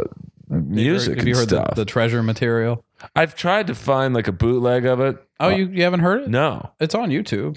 Oh, really? Yeah, I'm pretty sure it is. Because I'm always about buying bootlegs. Yeah, and that they actually a CD came out like a year or two ago of them playing at the Bottom Line. It's like it's a live album. Yeah. Because they're and they were really, I mean, it's straight up, AM gold from the 70s. Yeah. But I love that stuff. And Vinny's playing is great, like very Jeff Beck sounding playing. Yeah, but I mean, I don't know what happened to him in the 80s when he got into the wankery. He just realized he could outspeed anybody, and Eddie Van Halen was a big deal. So he put two and two together. It was like, I'll just be faster than everyone. Which, that's one thing that bothered me about Gene and Paul. Especially when they were asked about Mark St. John, where he played like I know what you're going to say. A million notes a minute, couldn't play the same thing twice, which I don't know if that's true or not. But that's what they wanted. Yeah. It's like, well, you guys were the talent scouts. You hired me for that. You're the assholes that hired him. Yeah. What's your excuse? You wanted, I personally think Mark and Vinny were too good to be in the band. Like, oh yeah. In terms of their technical. Yeah, well, technique wise, they were way above those guys. So, like, what are they supposed to do? You're supposed to play down to the funny thing is, the other guy's abilities. Just stop being good. I'm trying to remember. I think it was Mark Slaughter that told me this story when we interviewed him about a year ago. Was that at the place at the restaurant? Yeah, Charlie's. Right, that was great. You could hear that was a great interview. Oh, thank you. But because who were you interviewing? Mark Slaughter. Oh, Mark Slaughter. But it was like you could hear the waitress take her orders. Oh, did I get you anything? Yeah, yeah. But I thought it was an amazing interview in and of itself. But under that environment of a restaurant, like I could never have done that. I'd be too fucking distracted. Yeah, I'll take a burger. Hey, Mark, hold on. Do you want to know what the funniest thing is? That night, that was the third place we went to try to pull that off. Oh, really? Yeah. First, we go to a Panera, and we get there, and they're like, "Oh, we're about to close," and I'm like, "Shit." So I'm like, "Okay," and then Mark's like, "Well, there's a Starbucks down the road. We can go there." So he was cool about it. So we follow Mark in our car, following his. Go to Starbucks. We're about to close. Fuck, and I'm like thinking he's gonna be like, well, I got to bail. What time was this? This was like 9 o'clock at night. Shit, really? Yeah. But Vegas, that's like 9 a.m. Yeah, but this was Nashville. Well, okay. They roll up their sidewalks at 8. Yeah. I mean, Yeah. you know, This is the South. And but then he's like, no, we can go to another place. There's no Charlie's around the corner. I was Yeah. like, okay, let's go there. And then they were like, yeah, that's fine. And then when we got there, all the waitresses knew who he was. And like they were like giggling and shit. Like they were like pointing and everything. Because he looks the same. Oh, he looks for the exactly most part. the same. And so yeah, they would come by and they're like, "Oh, let us know if you need anything." So yeah, they were real accommodated. Like they were closing up while we did the interview, but still serving us and everything. It was great. Well, that was like, Oh, okay. But what the story I was going to say, he said that they were touring with Iron Maiden for a while in the Invasion, and which Iron Maiden, are incredible musicians. prime Iron Maiden. Yeah, mid 80s. Yeah, this is Somewhere in Time tour, I think, and they're like backstage, and like he walks backstage, and where Vinny's in the dressing room, and like all the guys in Iron Maiden are like crowded around Vinny in the dressing room, and Vinny is just going through all these Jeff Beck riffs and all these 60s stuff, and he's playing all this Jeff Beck stuff, and he stops, and they go, well, why don't you play like that? That's great. And Vinny looks at him with a straight face and goes, well, I can play faster than those guys. That's crazy. That was the problem. But yeah, they're like, you should do that. And he's like, no, I can play faster than that. If it's so weird that like obviously him and Gene and Paul were like not a good mix to be in a band together, but I thought they were like that couple who shouldn't be together, but somehow they work well together. Like, because Gene and Paul reined Vinny in enough, to like, sound recordable, right? And Vinny was like the shot in the arm that Gene and Paul needed. Like, that guitar solo on All Hell's Breaking Loose. It's like the perfect solo for that song, right? And Lick It Up. I guess there wasn't really a solo in Lick It Up, but most of the solos, it builds. I mean, It's got a nice build to it in the middle, and punch. But yeah, you're right. It doesn't really have a solo to it, but I like that song. I mean, I would have loved Lick It Up. That's probably my favorite Vinny song. Yeah, I love that song. And the video, you could tell even then they were having problems with it. He was like, if you watch the way they edited that video, clearly someone was like, we can't get him out because he's the lead guitar player, but like, let's try to edit him around him. Like, there's so many shots of just Eric Carr, Gene, and Paul walking in that apocalyptic fucking movies. And then they're like, okay, we have to give Vinny a shot, so we'll shoot Vinny here, and then okay, let's go around. It's just his hands on the pink guitar. Yeah. I would have loved to have seen him stick around for, I guess, what would have been Animalize. Well, yeah. Well, some of the material that's on the first Invasion album was written for Animalize. Yeah, like I think Back on the Streets. Well, the song Animal was. That's where. Oh, really? Oh, wow. Where do you think that they got makes the sense. name Animalize from? And I love Robert Fleischman's vocals. Me too. It's like telling people you like Piercy's vocals. People are like, his. I just love his. No, I love him too. And he was doing what Vinny wanted him to do. They wanted him to go sky high with the vocals. I mean, I don't know if I like the riding crop picture on the back of the album, where he looks like a. He doesn't like it either. Yeah, he definitely didn't fit. Like, he walks in to do the album cover, and all of a sudden he looks at they all look like drag queens. He's like, "What the fuck am I supposed to do?" Yeah, and he's got like this, like a haircut that I don't know you'd see in The Cure or Depeche Mode. It's like a mullet, really. Yeah, and then the riding whip is just like, who just handed you this and said, put this on too. Yeah, when we interviewed him, his quote was something like, "I looked like a dominatrix in front of 3 inflatable drag queens." But yeah, that was a great interview because he, Oh well, yeah. You want to talk about how the bitter guests are the best ones? That he came with both barrels loaded in that talk. I mean, he trashed Dana Strum something awful in that interview. Because it's got to be hard for him to, and Vinny in that one too. Yeah, he revealed a lot more than I expected him to. Well, I don't think you'll find too many people ever to really. I mean, Mark Slaughter's, he's never really thrown Vinny completely under the bus. He took a couple shots during our talk with him, but it's been the most complimentary. I'm sure he held back more than what he knew. I'm sure there's plenty of stuff that he did not tell us. Which is why I'm trying so hard to get a documentary done about Vinny. If you do, I'd love to help. I mean, everyone I've told this idea to, from Fred Corey, who was. I hope you have a good legal team. Well, apparently, that's the hang up, I'm sure. You know, I mean, Fred was. According to Fred, he was in the Vinnie Vincent Invasion for a hot second. Like, he had drummed on the demos. Oh, really? I think I heard something about Vinnie had put him up at the, what is now called the Andaz, but back it was the Riot Hyatt on Sunset. Right. And it just left him there for a couple of weeks and then gave him a bill. He never went down and drummed? No. Said he went down once, and Fred was pretty young in the game. Kind of maybe late 20s and or maybe even mid 20s, and just said. Then he kept telling him to make the drums sexy, make love to the drums, and Fred's like, "What the fuck?" And then I think that's might have been when Cinderella popped, and so he was like, "I'm out." Yeah. Sounds like Kubrick directions. Yeah, it was like make love to the drums.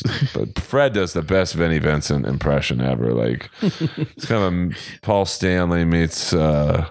It's very similar to Paul's voice, but I think it worked all right. Fred now was on that show Night Shift, I think on NBC. Makes more money doing that than and does all the music for the LA Kings. King. Yeah, it's so funny to watch a King game, and then you'll hear like a Britney Fox. Long Way to Love right before a face off. And it's like, all right, Fred's working tonight. Fred's working.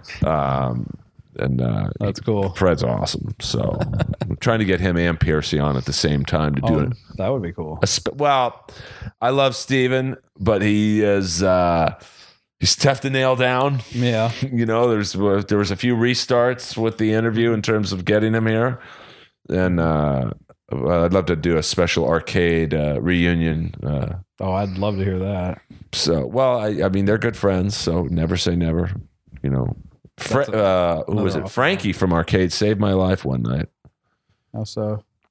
Vince Neil's playing the Key Club, which is now Jay-Z's Club One Oak, and Brent Fitz was drumming for Vince. So once again, I'm not bragging, but backstage at the Key Club is really a closet. And so we go back after the show. Everyone's bullshitting.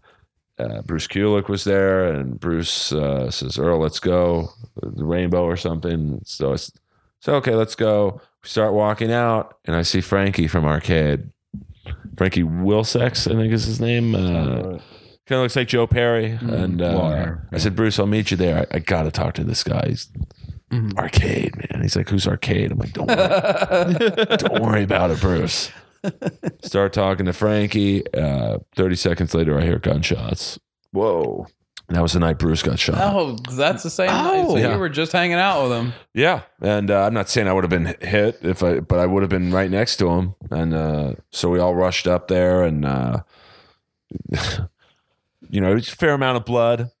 And everyone was looking at me, going, "Earl, you got to give him your shirt, make a tourniquet." And I had a really nice shirt on that night. And I just looked down at Bruce. I'm like, "Hey, man, how bad is it?" And he said, "Give me the fucking shirt, Earl." And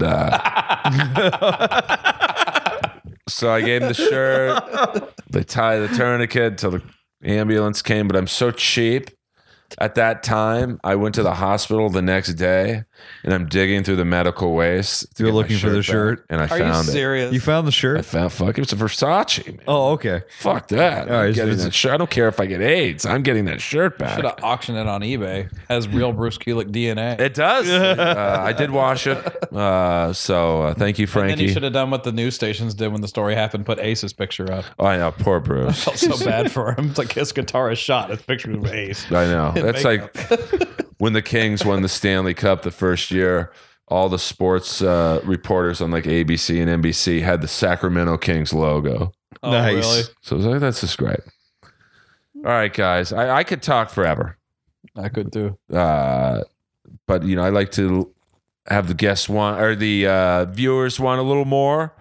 I hope we're in the same city again. Absolutely. What you got to come to Nashville. We have a Zanies. I know. And now that Roast Battle has done me well, Yeah, you should be able to make it out. and I'm on a Showtime show that it doesn't come out till June, but it's about the 70s comedy scene called I'm Dying Up Here. That Can't wait for that. It's amazing. Because I'm also a giant fan of comedy history. You will love I'm Dying Up Here. It's Looking forward to it. it's the 70s comedy scene in LA was just magical. Yeah. It's like you had like the Lettermans, the Lenos, unknown comics all trying to make it. The clubs are, very they're like the Bloods and the Crips. You had to pick one or the other. Yeah. And so and it was a funny time for female comics because there weren't that many, and this show goes into all that. You guys touch on Kaufman at all? I was in the last 4 episodes. I'm a recurring character, which might change for season 2. But I hope so. Me too. Believe me too. Yeah. Because Showtime has been good to me. So hopefully, with more credits like that, now I can call the Zanies, and they'd be like, "Oh, we could say, yeah, you're the guy from I'm Dying Up Here." Do you get to wear some sweet 70s like leisure suit or anything? I play the character Al Sims, who is a bitter late night comic, always trying to fuck the waitresses, doing the same set over and over again. Is this a real stretch? Not really. Oh, okay. Just curious. It would pretty much be like, well, Earl, everyone else gets lines, but you just say what you normally say. But, you have to joke about 70s topics. So instead Switch of it up a little bit. joking about Vinnie Vincent, I had to go to like, hey, how about that Liberace? Is that guy a hoot? All right. But it's the lead actress, Melissa Leo. She's won an Oscar. So it's like a legit. Wow, that's awesome. Yeah, I mean, it's not a bunch of beginning actors in this thing. It's an amazing cast. So I guess all I can say, that guy listens to my show. absolutely, I go, oh my god, that bitter late night comic, Al. I've been on his couch. Yeah, Yeah. So I can't wait to get unfortunately to tour the country. At places like Zanies and Improvs and really any big club like that, they have to be able to say. You can see him on Roast Battle, right? Or her, you can see her on I'm Dying Up Here, at the Big Bang Theory or whatever. Right. So, but now you can say that about me. So, well, my before this happened, I had a theory in my head of like a rock and roll comics tour, right? You, Florentine, Posehn. Oh my God! All touring together, like kind of with a rock and roll theme. Like it even have like if you came to Nashville, you could have like all those 80s rockers guys at the shows. Oh, that would be awesome. Yeah, I mean, it would be awesome if they could do one of those, something like that at NAMM. They could have like a spot yeah. at NAMM where they could just do like, if everybody get away and just go to a comedy spot. If I had NAMM. the disposable income to like bring all 3 of you guys here for a show, or even have Dean Del Rey involved with it. Oh yeah, I mean, I did a show with Dean a couple of years ago at the Punchline in Frisco, and I think the guys from Blackboard Jungle were there. And wow, I was like, there's a name I haven't heard in a long time. Oh, those guys are great, and they were the only ones laughing at like my Michelangelo zingers because he had just done the national anthem at the King game. I don't know if he's a hockey fan, but Fred probably arranged it. Yeah. How many minutes did that? I was going to say, did he kill it? Well, we had just invaded, like, not Iraq, but some other country. So, the crowd's a little on edge with the anthem, and he's got this 4-neck guitar and he's like triple tapping the solos. And it's like, he looked really fucking, the pretty bad wig, toupee, something going on there. And it was just so fucking funny. Yeah. And so I had a couple minutes on that, and this one table was laughing really hard in particular. I'm like, after the show, I'm like, well, why were you guys laughing at that? They're like, oh, we used to play with them back in the day. I'm like, who are you guys? And it was Blackboard Jungle. Wow. So they're awesome. That's cool. They did. I was lucky enough. I don't mean to brag, guys. And that's Lois singing in key. I did stand-up comedy right before their reunion show at the Viper Room a couple months ago to try and maintain. They do a once-a-year concert. They do one concert a year. I had no idea. A lot of people didn't. I do remember them though. Oh, they're they were They were one of those many Sunset Strip bands that just were a little late to the party, and I think they were a little after, like someone like say Shark Island, and so it was just sorry about all the buzzing right now. It's you're just getting blown up. My Apple, of course, it's all guys. Gotten 40 texts since this podcast has been on the air, not one from a girl. Where the white women at? Well, I can tell you where they're not at. That's this fucking apartment. There's a Roast Battle is doing an episode right now as we speak at the House of Blues. So they're updating yeah. So everyone's like, "Where are you?" And I'm like, "I ain't on Roast Battle." I can tell you why I'm not. Okay.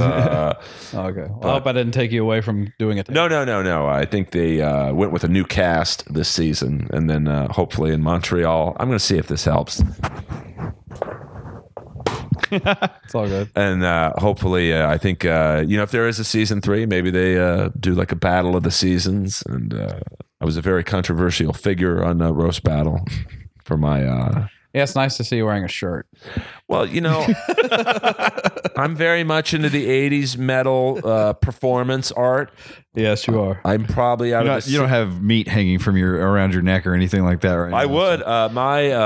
This might be breaking news in the world of Roast Battle, but if I was going to get to the live finale, I got to the live finale, but if I got to the finale, I was going to come out naked as Buffalo Bill. Oh.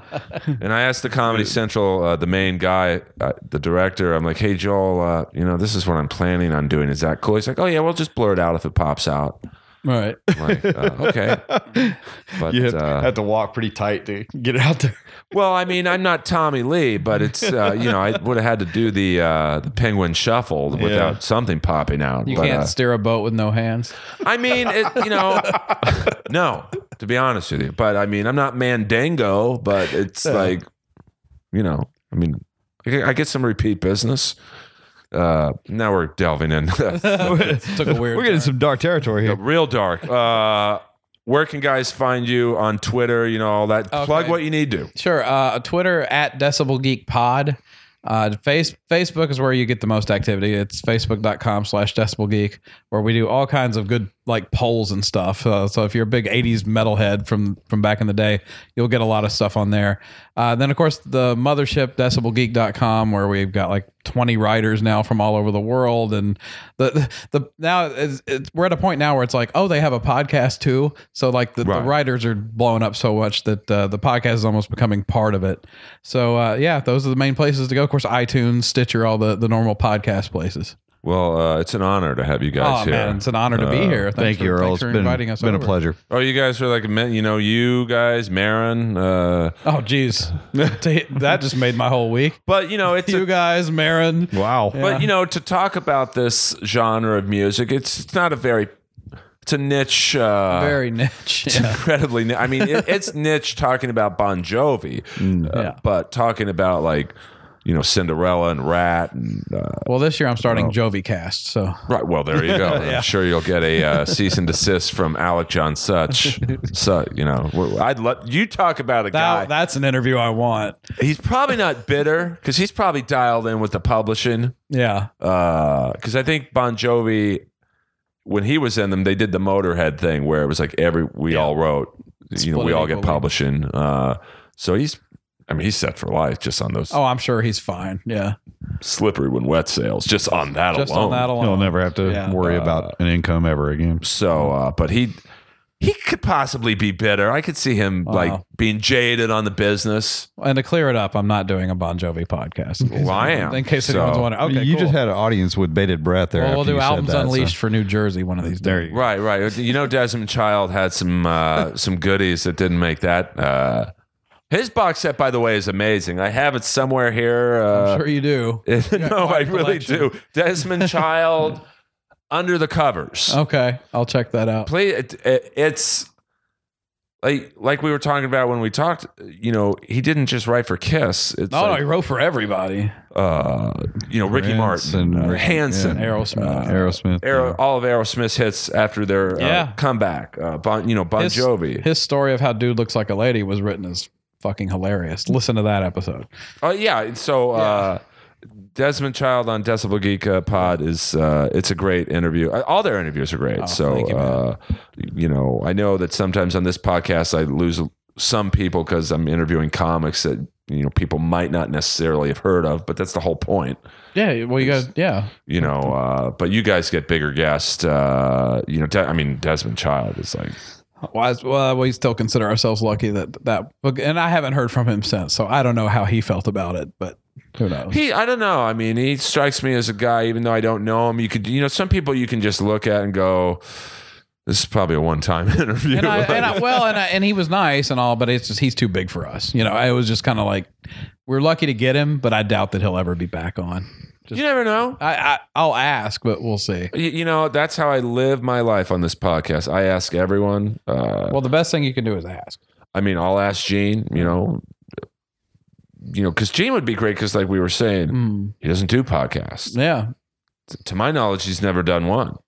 I'm trying to think if he did. I mean, I'm sure he's done one.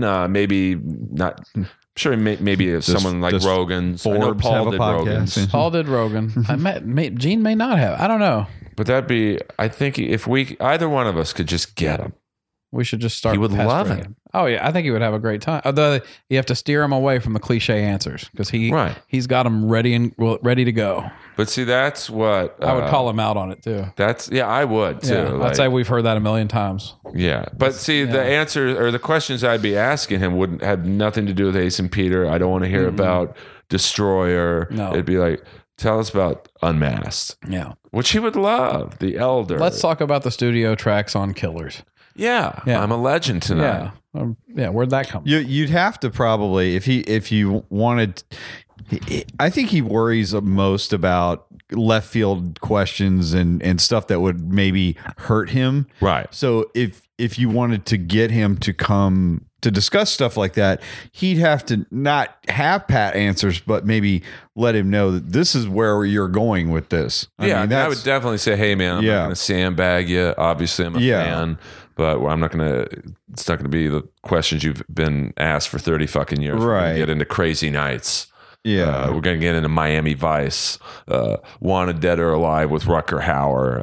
Right. Yeah. So I think if you could somehow get to him, and same thing with Paul, but, guys, Inappropriate Earl fans, become Decibel Geek podcast fans because they're busy. They were here for NAMM. They didn't have to come here. And this is one of the things I was most looking forward to. I was really trying to milk it. Oh, okay. Oh, that's okay. Go ahead. I know you guys got to hit the rainbow right now, and rainbow during NAMM is like next level. It's like the pussy at the Playboy Mansion at the lingerie party. It's a step up. I plan to snort a mountain of Coke tonight. We can go in the back. Be like Tony Montana. You got to see the Lemmy. The statue. Yeah. It's at the end of the outside bar. And fortunately, if it was a few years ago, we would have actually gone to Lemmy. So, I mean, Lemmy was the best. Yeah. I did take him to the dentist many a nights. And that my dentist loved Lemmy. I mean, he made a lot of money. Really? Those bridges wouldn't stick. So it's like... Can't imagine why. Well, but his doctors told Lemmy basically don't stop, because if you do, in Lemmy's mind, he was regulating his system. Right. He was. So to show you how bad Lemmy's health was going, he went from was it whiskey to vodka, and he thought that was a health. He thought it was a healthy. Gone to a clear liquid. Yeah. So, Inappropriate Earl, guys, SoundCloud and iTunes. Haven't figured out how to get on Stitcher yet. Please, Decibel Geek Podcast, get online, Twitter, Facebook, and iTunes as well for them. And Gene Simmons, come on either one of our podcasts. Don't be such a wiener.